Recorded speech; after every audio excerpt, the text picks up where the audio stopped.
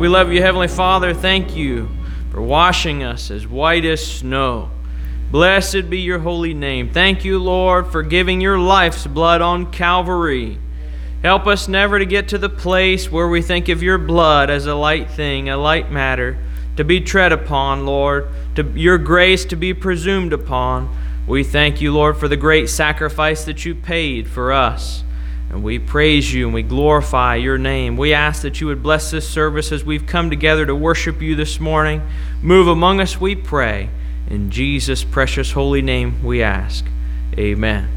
Amen. You may be seated. Trust you're ready to worship the Lord this morning. That's a good way to start our service. The Lord's put a message upon my heart about being whiter than snow. Thank the Lord that we can be whiter than snow. And you best just mind the Lord and move right along in the service before I get up here and start preaching before we get time to. Lord bless our sister as she comes and leads us in worship.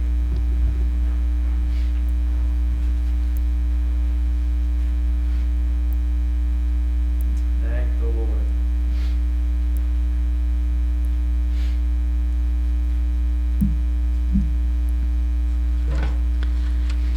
Well, it's good to be in church this morning, but I was thinking not only in church, but at church where holiness is preached, holiness is lived. There's so many places where we couldn't find that, but I've just, last night I was reading in a devotional book from Tozer, and he was speaking about the holiness of God. And I wanted to read you a couple sentences that I copied down. He said, God is holy and has made holiness to be the moral condition necessary to the health of his universe. Every wrathful judgment of God in the history of the world has been a holy act of preservation. And it just put a whole new light on the wrath and the judgment of God. He wants a holy people. He created, his creation was holy. He wants us to be holy. And I'm just thankful for that this morning, for his holiness and his power to make and to keep us holy. I'd like to start with number 386. Holy, holy, holy, Lord God Almighty. Shall we stand together as we sing it?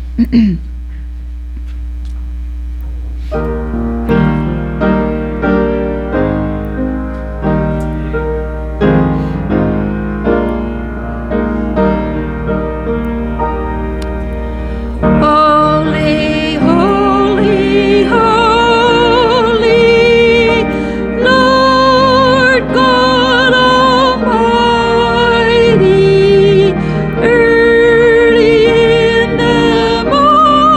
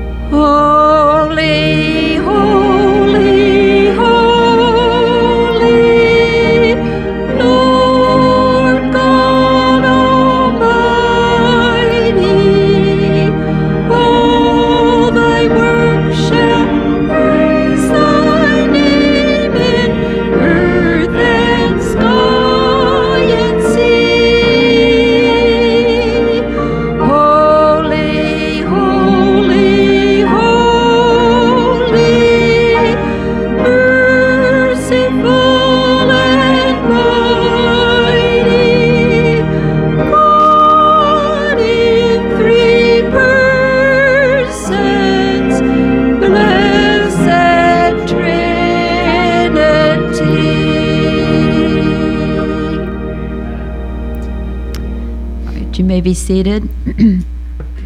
And let's turn back to number 31. Love divine, all love excelling.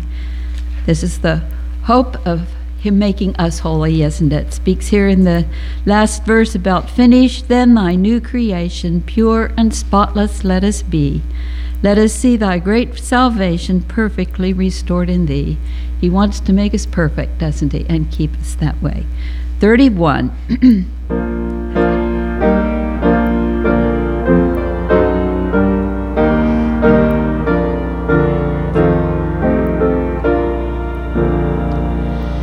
Love divine, all love's excelling, joy of heaven to earth come down, fix in us the humble dwelling, all thy faithful mercies crown.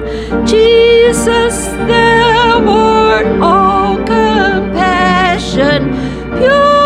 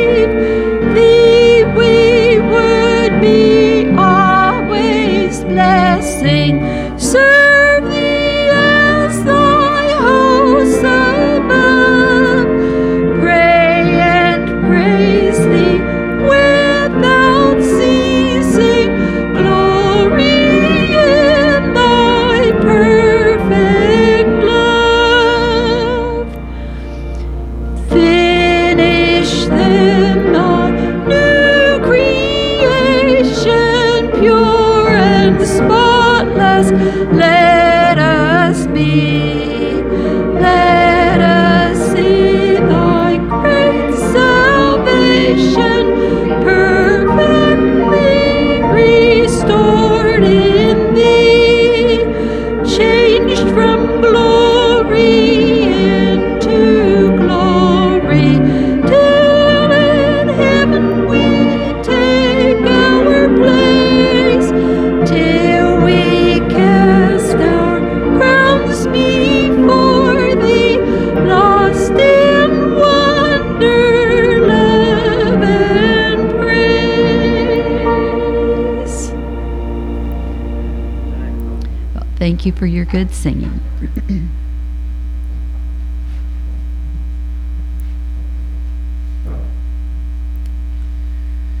Praise the Lord for His love to a lost world. Thank the Lord for His love toward me and you. Praise His name. Praise His name.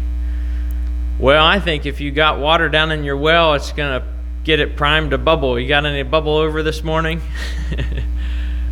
Yes. Amen. Praise the Lord.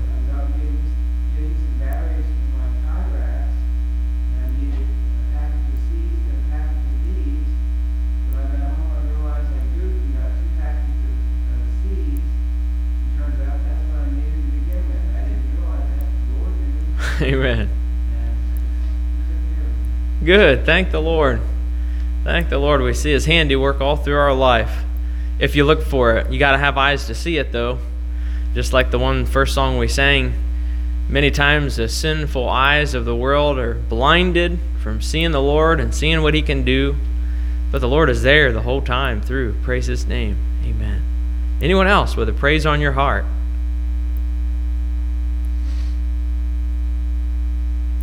Yes. For God's great salvation and that He is our light and our shield, and just so encouraged reading the Psalms this morning and thinking about all that God is for us. And Thank the Lord. He's a refuge, and He's a wonderful God. I'm thankful that He lets us draw close to Him, get to know Him, and He takes care of us. Thank the Lord. Praise His name. Good. Anyone else? The song said that when we get there to heaven, we'll be lost in His wonder, love, and grace. Amen. I'm thankful that we can feel that some now. Yes. But oh, what a day that'll be. I thank Amen. God for making a way whereby we can serve Him. Praise the Lord. In heaven. I love you. Praise His name. Good. Anyone else? Yes. And thankful to the Lord this morning for His loving kindness to me.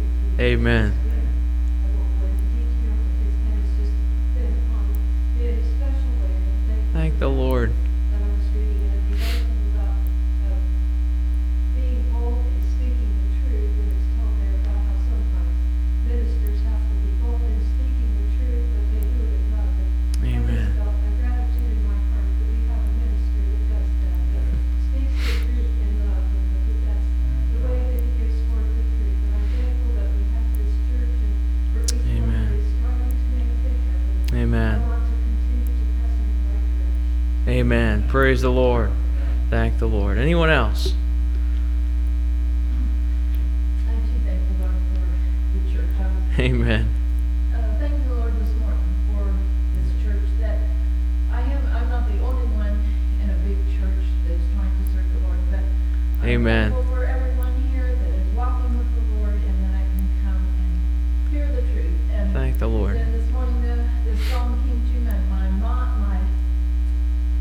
my eyes are on the mountaintop. I'm running for my life. That's good. I'm to the highlands bound is the chorus. I'm to the highlands bound, and I just felt that this morning.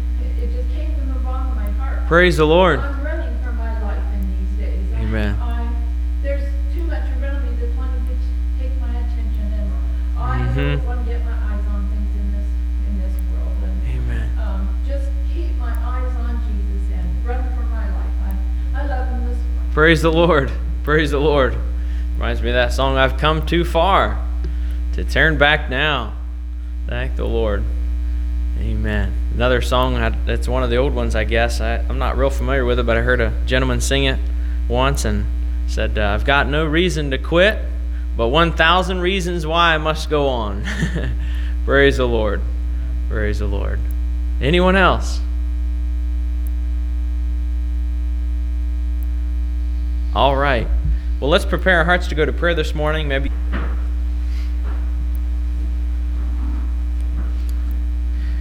Well, praise the Lord. Amen. Maybe someone else has a note of praise upon your heart.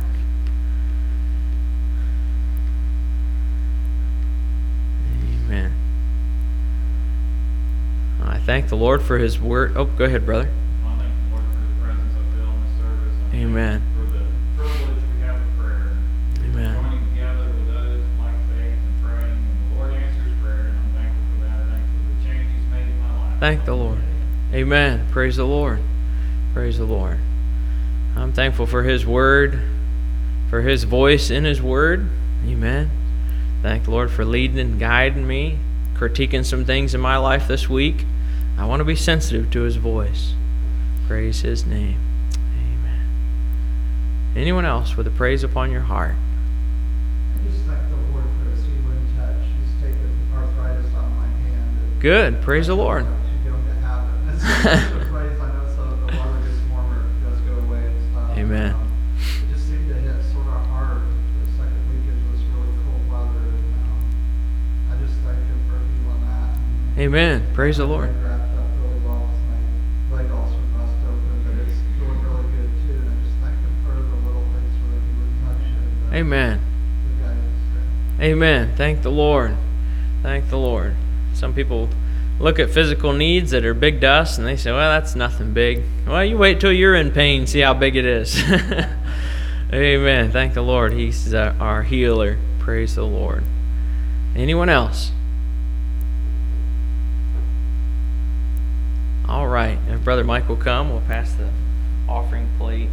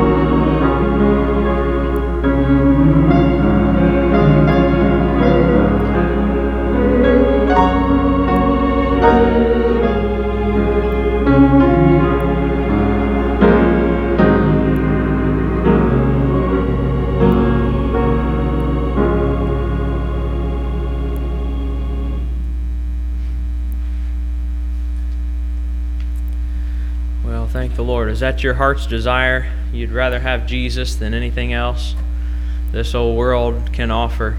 Praise the Lord. Wouldn't want to live a state of life where you're not clear with the Lord. Just can't imagine that. Been living in the clear with Jesus. I just can't imagine any other way. Wouldn't trade it for anything. Not all the money in the world's worth bearing the guilt of unforgiven sins, disobedience to the Lord. Nothing in the whole world. Thank the Lord. Amen. Well, I believe we have a special plan this morning. Come and mind the Lord.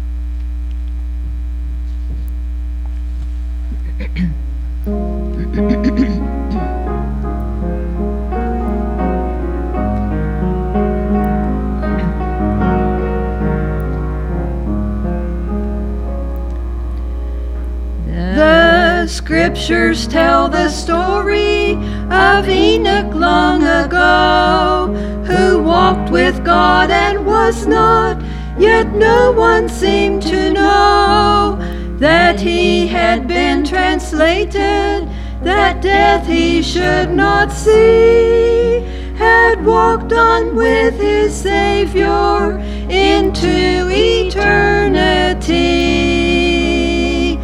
Keep walking with the Lord, keep trusting in His Word, and do not set your heart on earthly things. Let Jesus be your guide. When evil doth betide, He will lift you far above on eagle wings. When God would take Elijah from troubles here below, up to Himself in glory, eternal rest to know, He sent the weary prophet a chariot of flame and lifted him to heaven. All glory to his name. Keep walking with the Lord, keep trusting in his word, and do not set your heart on earthly things. Let Jesus be your guide. When evil doth betide, he will lift you far above on eagle wings.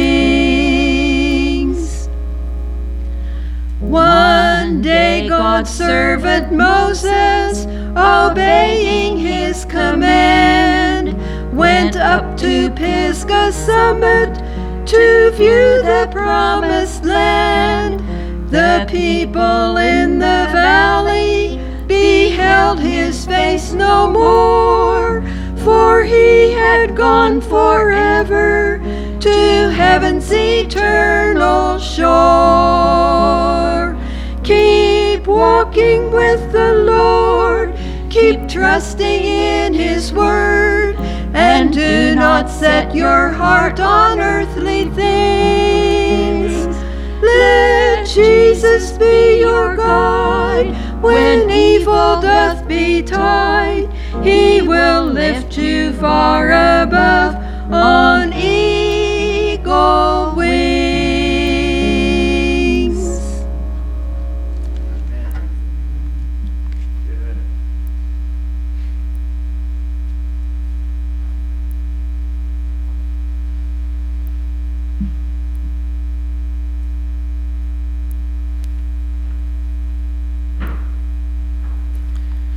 You know how to walk somewhere? One person told me, he said, what are you looking for? And I told him, trying to find out how to get here. And he said, oh, that's it, within walking distance. I said, it is? And he said, yeah, depending on how much time you got. But how you get there is one step at a time. Amen? That's how you make it to heaven, one step at a time, day by day, moment by moment, just walking in obedience to the Lord. Thank the Lord. Appreciated that song. Praise the Lord. Amen. All hearts clear this morning.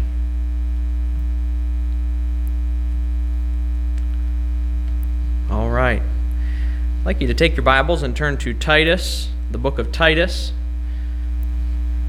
chapter 2.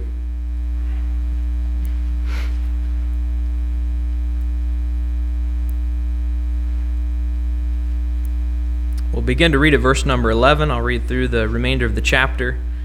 We'll stand for the reading of the word and for prayer afterwards. Titus chapter 2, 11 through 15.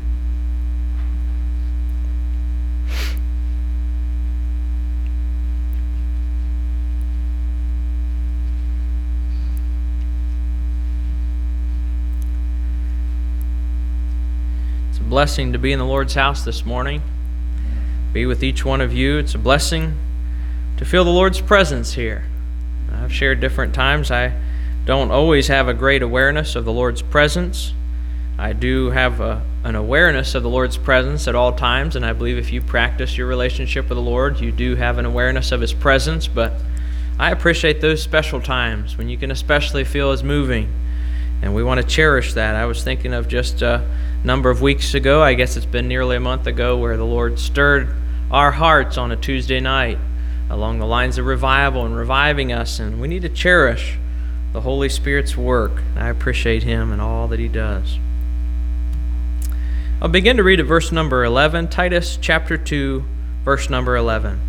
For the grace of God that bringeth salvation hath appeared to all men, teaching us that denying ungodliness and worldly lust, we should live soberly, righteously, and godly in this present world, looking for that blessed hope and the glorious appearing of our great God and Savior, Jesus Christ, who gave Himself for us, that He might redeem us from all iniquity, and purify unto Himself a peculiar people, zealous of good works. These things speak and exhort and rebuke with all authority. Let no man despise thee.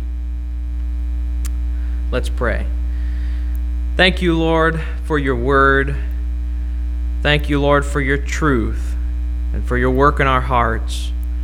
We ask that you would bless these lips of clay, bless this feeble mind as we endeavor to deliver what you've put upon our hearts this morning. We ask that you would just manifest forth your truth from your word to us this morning.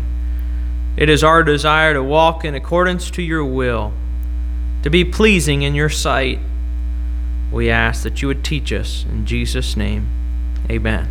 You may be seated.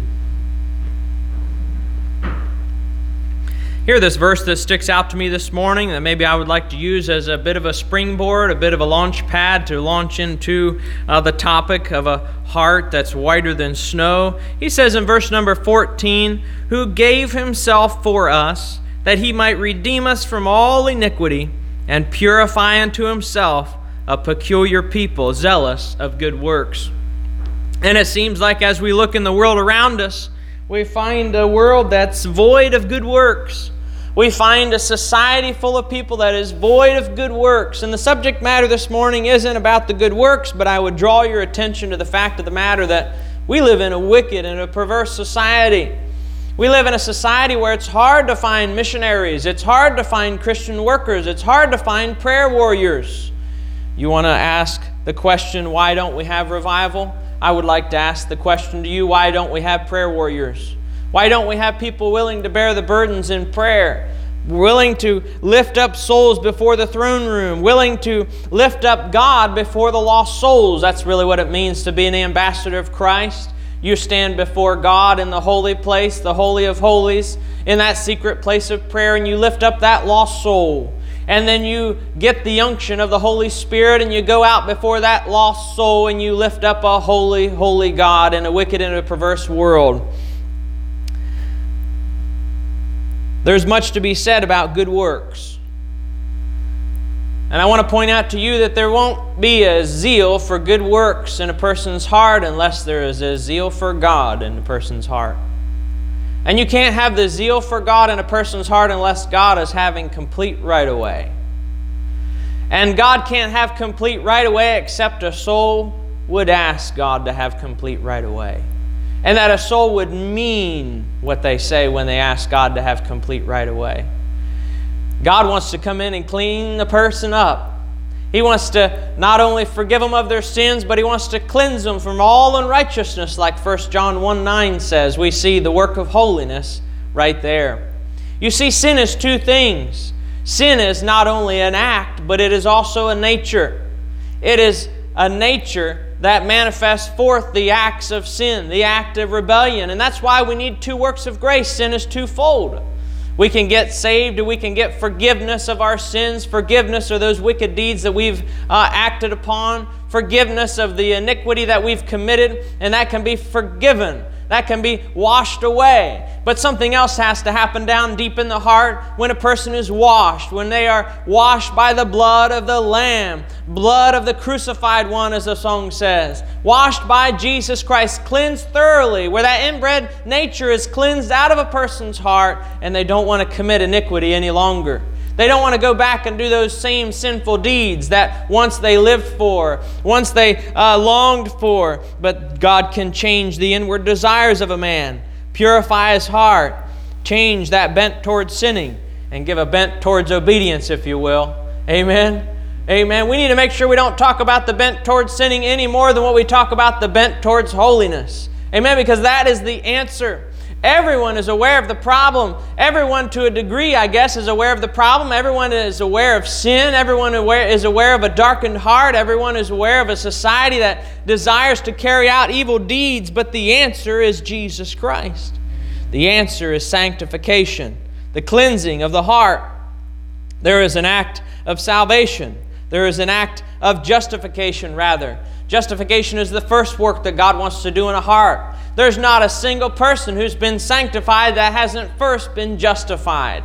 That's one of the prerequisites. Do you know what a prerequisite is? And I might be saying that word a little funny because it sounds a little funny. A prerequisite is something that has to be in order before something else can happen. Amen? God won't come in and cleanse a person's heart if they haven't first asked Him to do that, and if they mean it with their whole heart.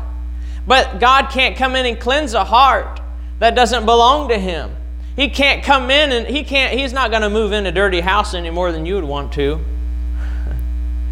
You know what happens when somebody moves and somebody else is going to move in? There should be a thorough cleaning. There's a thorough cleaning that happens where everything is cleaned out. They want all of the other person's stuff out of there. Get it out, they say. And that's what Jesus wants to do in a person's heart. He wants to purchase them with His blood. As it says here in this verse number 14, it says, who gave Himself, talking about Jesus Christ, giving Himself up there on the cruel cross of Calvary, staggering up that hill of Calvary to take the place of you and I, to die in our stead. He gave Himself for us. Why? Just to give Himself? No, there was a purpose. We need to make sure we don't miss the purpose of Christ's death on Calvary. There's a lot of people who like to admire the death on Calvary. They like to admire what Jesus did and sometimes forget the purpose of which He did it for. Let us not forget the purpose. The purpose was so that He could cleanse us from all iniquity, the passage says. Redeem us from all iniquity. How much iniquity? All of it. Praise the Lord. Not just some of the major problems in a sinful person's life. Not just some of the top sins that they find themselves in the most often. Not just the easy ones that are easy to redeem a person out, but He says all iniquity. All iniquity. And He wants to purify unto Himself. He doesn't purify a person unto themselves.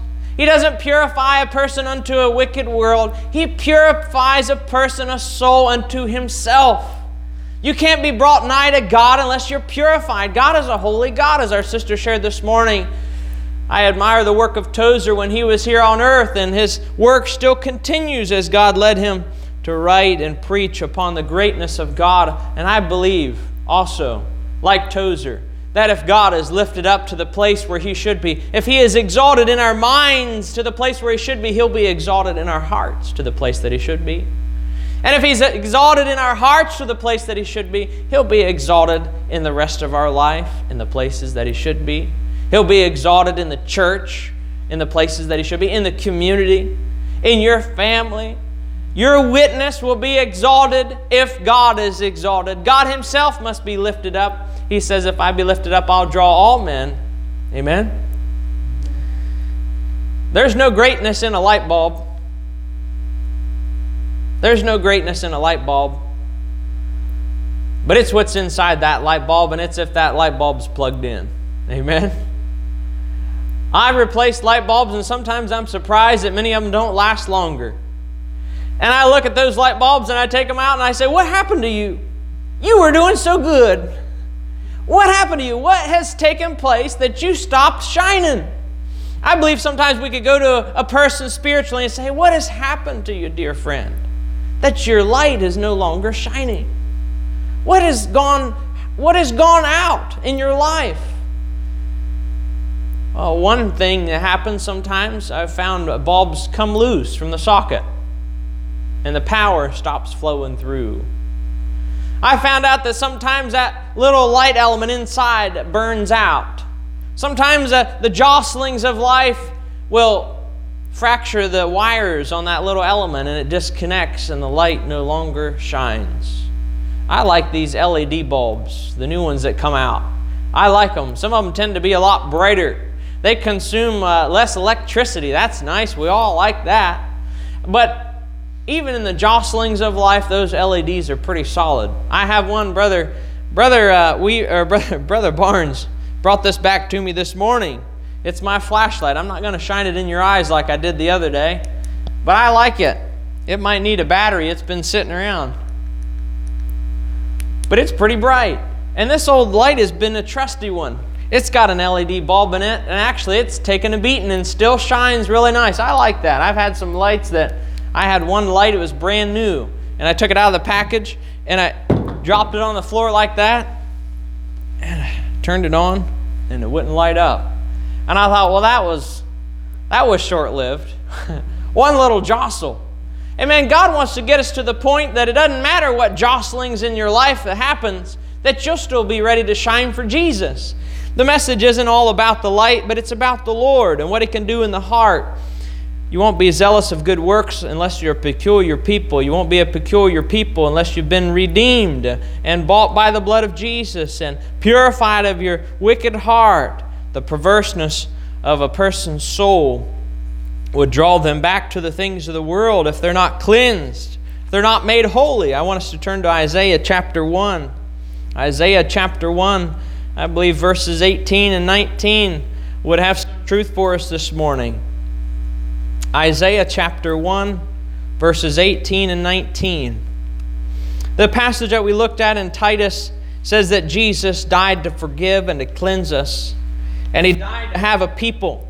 And He died that those people would be eager to serve God and to bring Him glory.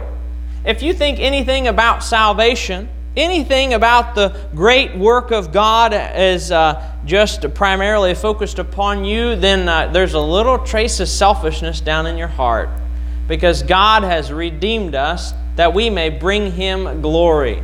Our job description in life is to bring God glory, and if you're not bringing God glory, if the works and the words of your life are not bringing praise to the Lord in some shape or manner, you're not fulfilling your calling in life.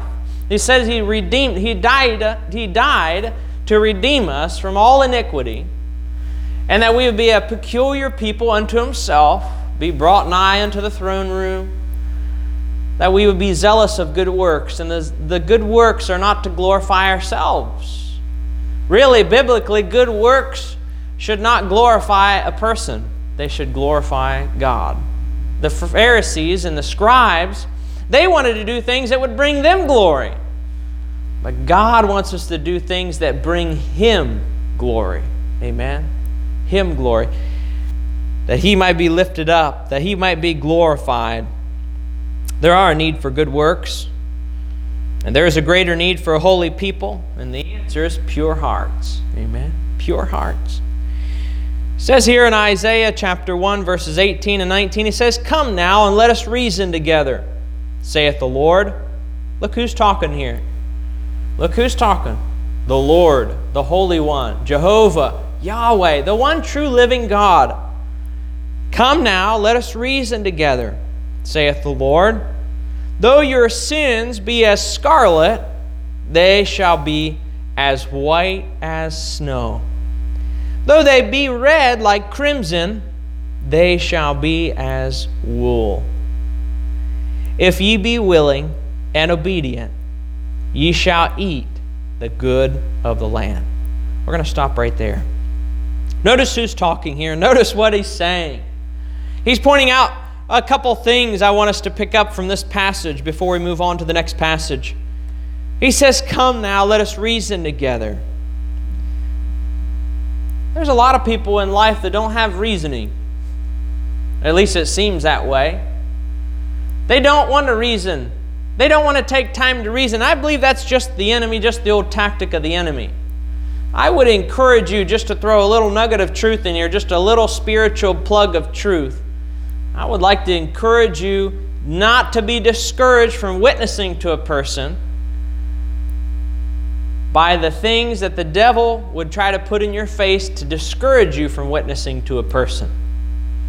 And what I mean by that is, we could talk about reasoning. We could talk about how many people don't seem like they have time to reason about their spiritual condition. But I would rather point out that the enemy sucks a person into a fast-paced life, full of busy things piling in and barging in on top of them, to where they don't feel like they have time to take on another thing. Don't be discouraged by that. You keep trying. I shared before about how my mother came to Christ because she was at the right place where the truth was preached. She was at church. And how did she get to church? While she was invited. Not the first time, not the second time, not the third time, not the fourth time. I don't know how many times it was, but she said her neighbor kept inviting her to church. Would keep knocking on her heart's door, so to speak, and ask her to come to church. Say, "Would you come to church with me this Sunday?" My mom would say, oh, no, not this Sunday. Maybe next Sunday. Maybe next Sunday. Maybe next Sunday. And finally, the neighbor stopped asking her for a little bit. And my mom kind of got worried, and she said, well, I really feel the Lord drawing my heart. I'd really like to go to church. I hope she comes back again. I don't know what was going through the mind of that neighbor to my mother. I don't know what the devil was trying to discourage and say. I don't know what the devil would try to discourage and say to you. I know how he works in my mind and how he would like to discourage me from inviting a soul to come to church or invite a soul to call on the Lord. But that neighbor came back and knocked again at my mom's door where she lived. Said, would you come to church? And she said, I believe I will. And she went to church and heard the truth, repented and confessed her sins to Jesus Christ and asked Him to come into her life, and her life has been different ever since. I remember the testimony she gives. She said some years later, she heard one friend told her, she said, I talked to so-and-so about you. I didn't know where you were, if you were still alive or what had happened. And I said, have you heard anything about Joanne? She said, oh, Joanne, you wouldn't know her. She's a totally different person. My mom says those are the best compliments she's ever had. Totally different from the old lifestyle, the old ways. Put away those old things because something's happened down inside. Reason. Jesus is just asking that a person would reason with Him. To reason, to contemplate the offer. I shared before some thoughts that my dad had shared when we were in Circleville, I believe the last time, said, when you share the truth with a person, and some people will give a response, let me think about it. Let me think about it. An offer is given. Maybe a door-to-door salesman comes knocking on your door and the offer is given. Maybe the estimate is given and here it is. Here's what we'll do for this cost, this amount of price. Here's what the possibilities are if you would take us up on this offer. And many times the response is given, let me think about it. Let me have time. I need more time to think about it. But when we think of salvation, what's actually going on in a person's mind? Are they really reasoning together? Is there really some sound reasoning happening down in the noggin of a sinner who would say, let me think about this opportunity to be saved, to be sanctified. Let me consider it a little bit longer. Let me take some more time. I'm not quite ready yet. The devil has a way of blinding the eyes of those who don't desire to walk in the truth. Take them down a different pathway that they never thought they would be in. Like the one song says, sin will take you farther than you wanted to go. Keep you longer than you wanted to stay. Cost you more than you wanted to pay. I dare say that there is a soul in hell right now that ever really thought that it would cost them everything. They did not believe the truth. And where are they today? What can we learn from that? The reasoning of a lost soul, the reasoning of an unsanctified heart. When God says, look, this is what I can do. Let's reason together. Let's talk about this. Let's discover the potential spiritually that I can do in your heart. He says, though your sins be as scarlet, they shall be white as snow. Though they be red like crimson, they shall be as wool, pure, white. Now it's been a little while since we've gotten some snow, but when the snow first falls, everything just looks so clean. Have you noticed that? The old brown grass and the old brown weeds in the garden and just the dirt and the trash in the streets. And the snow falls and you wake up and the sun rises and it just looks so pretty and so clean out there. Just white. And we had some overcast days there for a while and seemed like when the sun did start coming out, of course it was melting off the snow, but it just was so bright. It's just kind of almost hard to see. We were kind of used to those cloudy days when there wasn't a lot of sunlight, and then when the sun came out, reflecting off all the light off of the snow and just the brightness of everything, it was just so bright. Kind of hard to see almost, kind of hard to behold. You know what? It's hard for a sinner to really behold everything that God can do. It really is tough for an unsanctified person to look at these passages, to consider, to reason together in their heart really what God can do in their heart and in their soul. Because I believe when a person really really, truly, down deep in their heart, believes the gospel, they really believe that God will do what He says He'll do, I think that's the point in time in which they're ready to get saved. That's what I believe. That's what the Bible teaches. Maybe you notice that my face and my wife's face is a little bit red today. Our blood pressure isn't up. It's because we spent some time skating yesterday. I had sunglasses on. Maybe I look like a raccoon. Some of it maybe was the windburn because it was kind of cold out there, but most of it I think was just the reflection, just the brightness. Just the brightness. And I looked in the mirror this morning, and then I looked at my wife, and I said, our faces are kind of red, and I think people are going to notice it pretty quick. You just need to know some things, that there's some things that you don't notice that other people will, or some things that you don't think other people will notice, and they will. Now, don't dwell on that too much. Don't get sidetracked about that too much. My dad said if you wake up in the morning and everybody's kind of cheerful around you, everyone is kind of happy and jolly, and when you come around, they start chuckling a little bit. He said, you might want to go look in the mirror. Maybe your hair is sticking up in the back. Maybe something was a little out of place. I came in the church this morning, and my wife, I'm so thankful for a godly wife. And I'm so thankful for the grace that you had with me before I had a godly wife. But she takes care of me so well. I came in the church this morning thinking I was all fixed up and ready for church. And she said, honey, your collar is all looking pretty bad in the back. And I said, well, could you help me with that? And she did. It's not still up, is it? Don't want to get too far sidetracked, but let's reason together. First he says, come, let us reason together. Here's the potential. Look in verse number 19. I just want us to grab these few words out of there, this phrase. If ye be willing and obedient, ye shall eat of the good of the land. I want us to think about this. I know the context and everything here, and I know there's a lot that we could be shared, and I originally wanted to start off with reading verse number 10, and I feel like there's a whole lot more truth here than what we have time to unpack, and maybe we'll have to just dive into it tonight. But he says in verse 18, come, let us reason together. Something can be done about your sins. Something can be done about the sin problem in your heart. You don't have to try to stop sinning on your own strength. You don't have to stay outside the shower and get yourself cleaned up with a rag so you can get in and get clean. Amen? You get in and get clean. My grandpa said you can't. He said you'd think I was awful foolish. He said if I went down to the riverbank, and he said if I laid down there and he started flapping my arms and paddling my feet, and said, what are you doing, John? He said, well, I'm going to swim into the river. He said, you don't do that. You get into the river and then you start swimming. God wants to do something down in a person's heart. I always respect a person when they understand the scriptures that teach we should be free of sin. But that's to help us to understand our need of a heart change. You can't live free of sin in your own strength, dear friend. You can't. You can't. Because sin is a nature, and you can't do anything about that nature.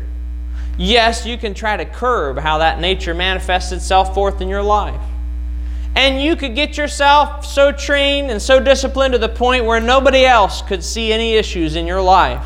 Even the people that live with you, they could not see any issues. They could not see any evidence of any sin. But sin is in the heart and it has to be dealt with. Sin is in the heart and it has to be dealt with by the Holy One. He's the only one. And it's a miracle that only God can do. Amen? He says, if ye be willing and obedient. If ye be willing and obedient, ye shall eat the good of the land. Do you want to be living out your spiritual potential? And it just doesn't stop with spiritual potential. For your spiritual condition affects every other area of your life. The condition of your heart, the spiritual choices you make, I believe, will lead you to the place that you'll have an occupation and work. I believe it will affect your interactions with your family, with your coworkers. I believe it will affect your thought life. I believe it will affect your deeds, what you do for leisure, what you find entertaining, what you find funny, what you find good, what you find bad. All is based upon the condition of the spiritual inside of a man's heart. The innermost man. Not the man that you and I would look upon. Not the one that we would behold with our eyes. Not the things that we would hear with our ears. Oh yes, your tree will bear fruit. And many people can come along and inspect that fruit. And many times people will say, well, there's a good thing in this person's life. Look at this is a good thing. And there might be some good things in a person's life. While yet there's a heart inside that needs cleansing. A heart that needs transformed by the sanctifying power of the blood of Jesus Christ. He says, come now, let us reason together. If ye be willing and obedient. What a question. What a statement. If you be willing and obedient, ye shall eat of the good of the land. There's good things that God has for us. There's good potential that God has for us. I want us to turn over to Psalm 51. Psalm chapter 51. I know we're running out of time. I don't know if it brings you any comfort if I look at the clock and I'm aware of the time with you. I hope that comforts you. If you've thought that I've lost track of the time, I haven't. I'm watching the clock too. I'm just teasing. I appreciate your patience. So endeavor to get out what the Lord's put upon my heart this morning. Our hearts can be whiter than snow. The snow around here is starting to get contaminated with the dirtiness of life. And I remember coming across the parking lot with the blade on the tractor, and everything looked white. But when I scraped it up into a pile, things began to look a little dirty. The dust and the dirt of the parking lot and the pavement. And even there was one place I scraped up some trash. There was some trash that came up that I didn't know was there. I thought everything looked fine. But he's talking about the purity of the heart. We find here in Psalm 51, if you've studied much on David's life, you'll know that this is after the prophet Nathaniel had been led to go to him and expose the sin. Just that God was verifying to David that his sin was not hidden, even though he thought it was. And we're not here this morning to talk about the sin or talk about how things happen. And in this case, it's a backslidden heart. David was once in a right relationship with God and he lost that. He backslid. And there are much lessons that we can learn from that. And maybe at another time we'll come back and look at that story. There are things he could have done to help prevent him from getting in that kind of condition. And there always is to a backslider. There could be lots said in this story. We could talk about the sin that was involved, and the subject matter this morning is not about the sin that was involved. For you see, an unholy heart will always partake of sin. It will always be involved in sin of one form or another. We find in this story that God did something to wake up David. God gave a wake-up call. The subject matter this morning is not about the wake-up call that God would give, or many times a God knocking on a person's heart door to encourage them to get right with Him, speaking to them in one way or another.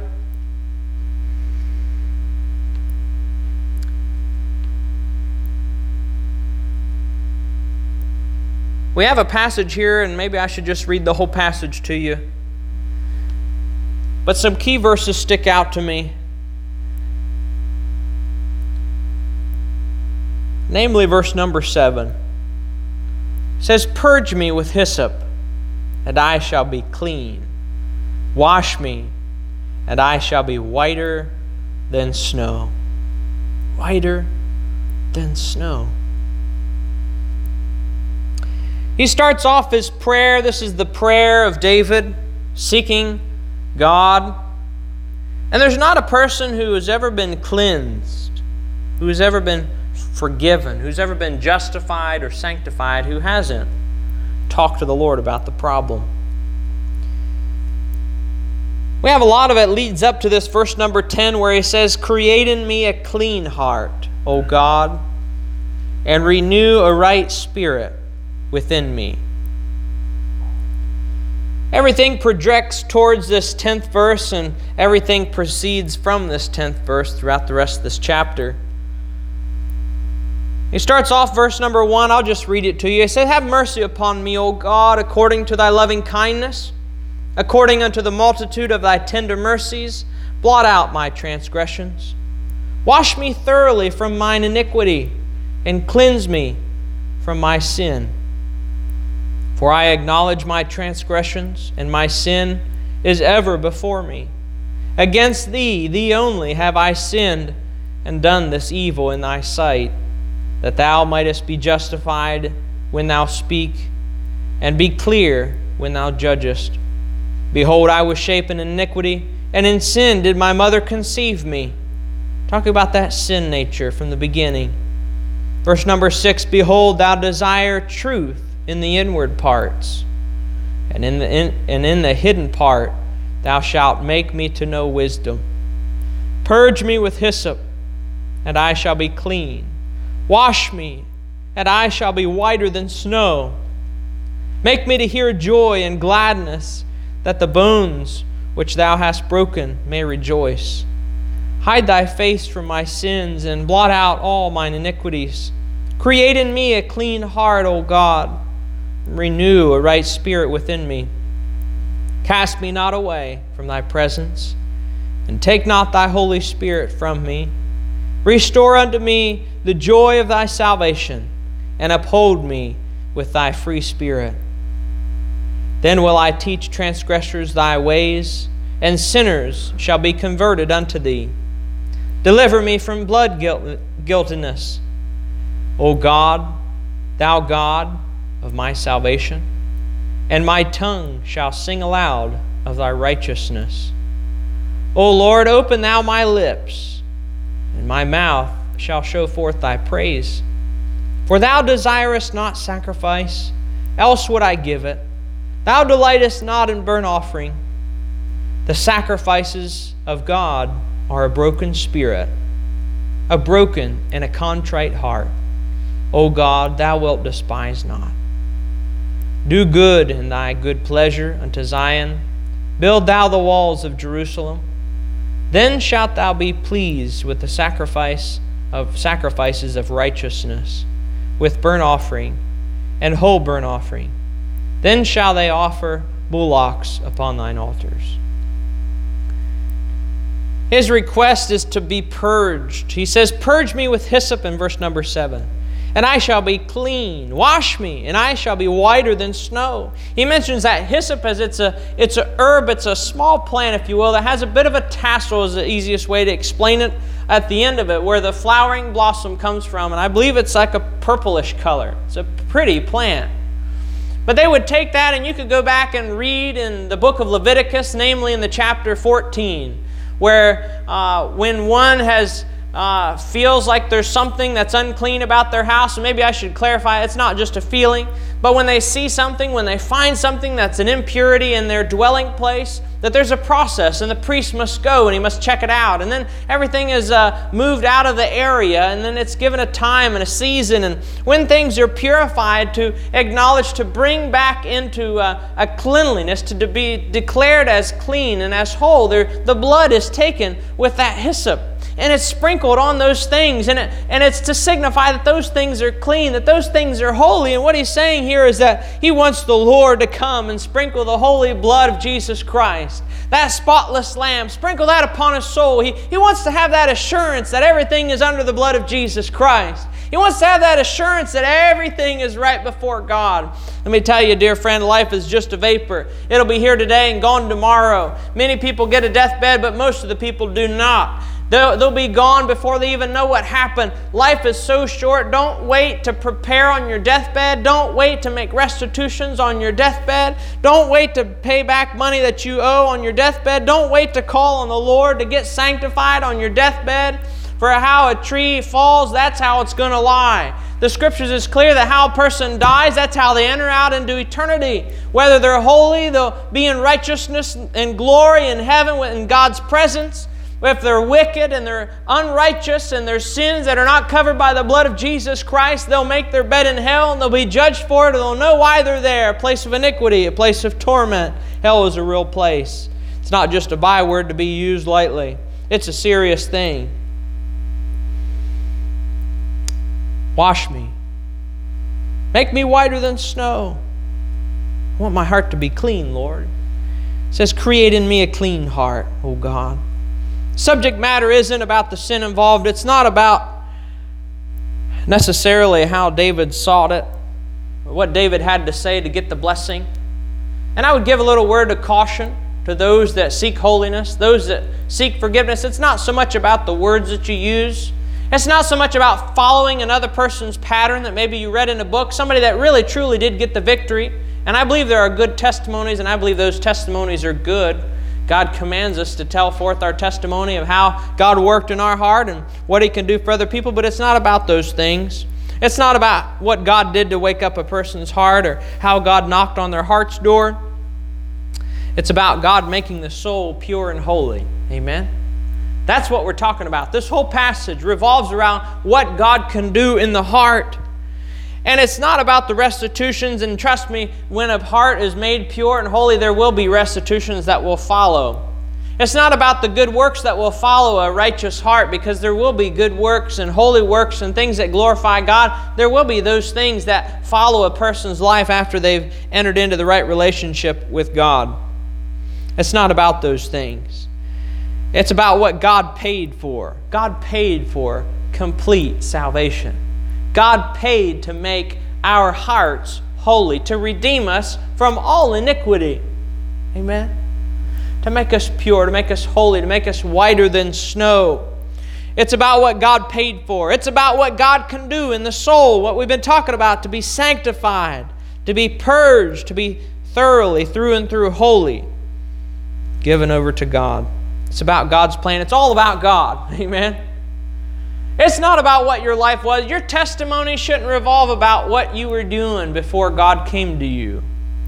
The subject of your testimony is not about where you found yourself when God knocked on your heart's door.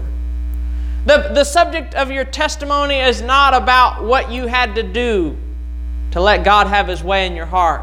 It's not necessarily about your contrite heart. It's not about your works. It's not about how you sought after God, or if you had to fast and pray. It's not about that.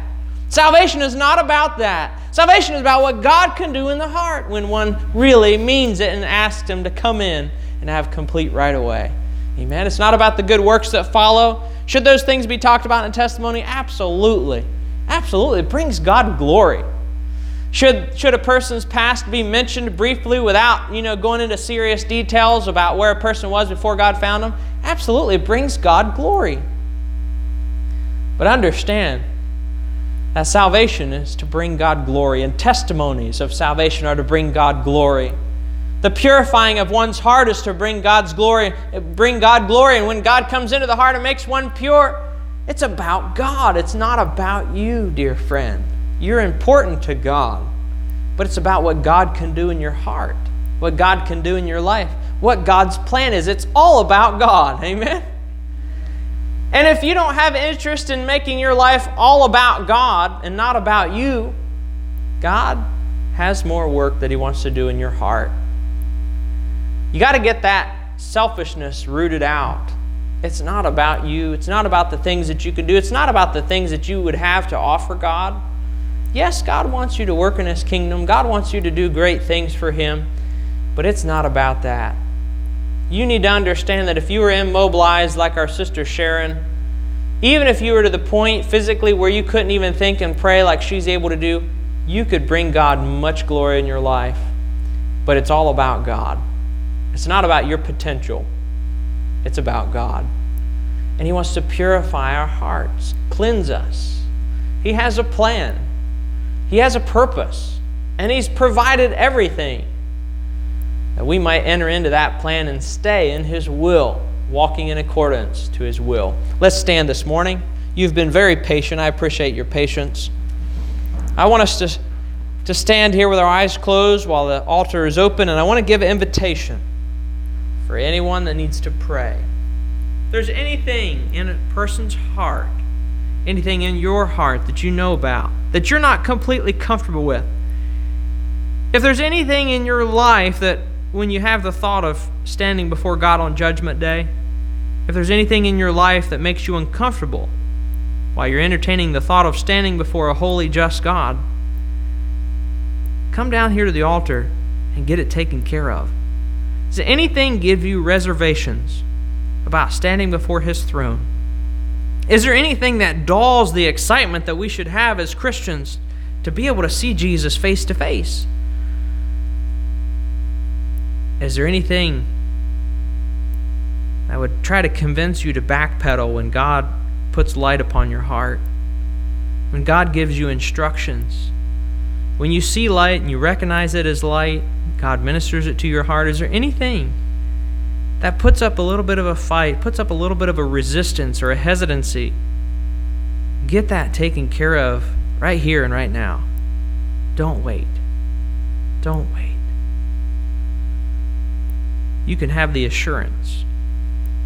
You can have the approval of God upon your life. You have the approval of God on your life. You won't have to have your own approval on your life. You won't have to have your family members' approval. You won't have to have your co-workers' approval, the approval of a church somewhere.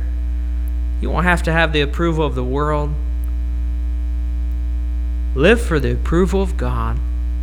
As David says, he wants to be pure and holy. He wants to be acknowledged as clean. That passage in Leviticus chapter 14 is talking about leprosy. I don't remember if I preached it here, but one time I preached a message on sin is the leprosy of the soul. It was something that was pretty serious back then. There was no man-made cure for leprosy. There's no man-made cure for sin. When it spotted something, it was very serious. They took it very seriously. They wanted to get it taken care of right away. Try to isolate it from anything else, to contaminate other things. But it's something that only God could heal. Is sin a big deal to you? Is rebellion a big deal to you?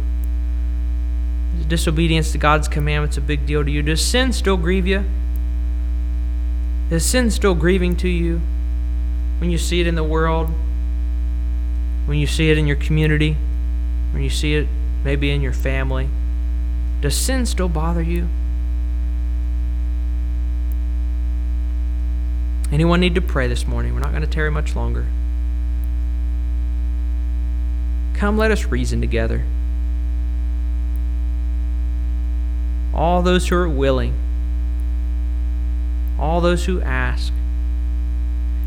There's a part of being justified that only God can do, and there's a part of being justified that only you can do. It's you and the Lord. You have to ask Him to forgive you. You have to confess your sins. You have to be repentive in your heart. And Jesus will justify you. You have to trust in His blood as atonement for your sins. And being sanctified is the same way. Once you've been justified, once you've been forgiven, you have to ask God to cleanse your heart. You have to ask God to take that nature away. There's not a soul that's ever been sanctified who hasn't asked God to do it. You have to consecrate yourself. Show yourself a living sacrifice. Put your all on the altar, like they used to say. It means you have to build an altar before the Lord, and you climb up there on the altar and you stay there until the fire falls. You don't get impatient and get off the altar. You don't get sidetracked with the things of life and get off the altar and say, we'll come back later and sacrifice again. You stay there until the fire falls. Consecrate your life to Him. We're going to close in prayer. We thank you, dear Lord, for your word. We thank you for your truth. We thank you for your offer to make one holy and pure and righteous. It's not our own good works. We have nothing to brag about, just brag about you. We praise you and glorify you. We're thankful for all that you've done, the price that you paid, all that you've provided. Thank you for your word, for explaining it to us. And thank you for those of us that you've done it in our hearts. We pray, Lord, that you would continue to minister to us. Continue to press this truth upon our hearts. Remind us, Lord, that we have the message, the answer that the world is looking for. Be with us as we go about our ways. May your presence and your Spirit go with us. In Jesus' name we pray, and to your glory. And everyone said, amen. You're dismissed.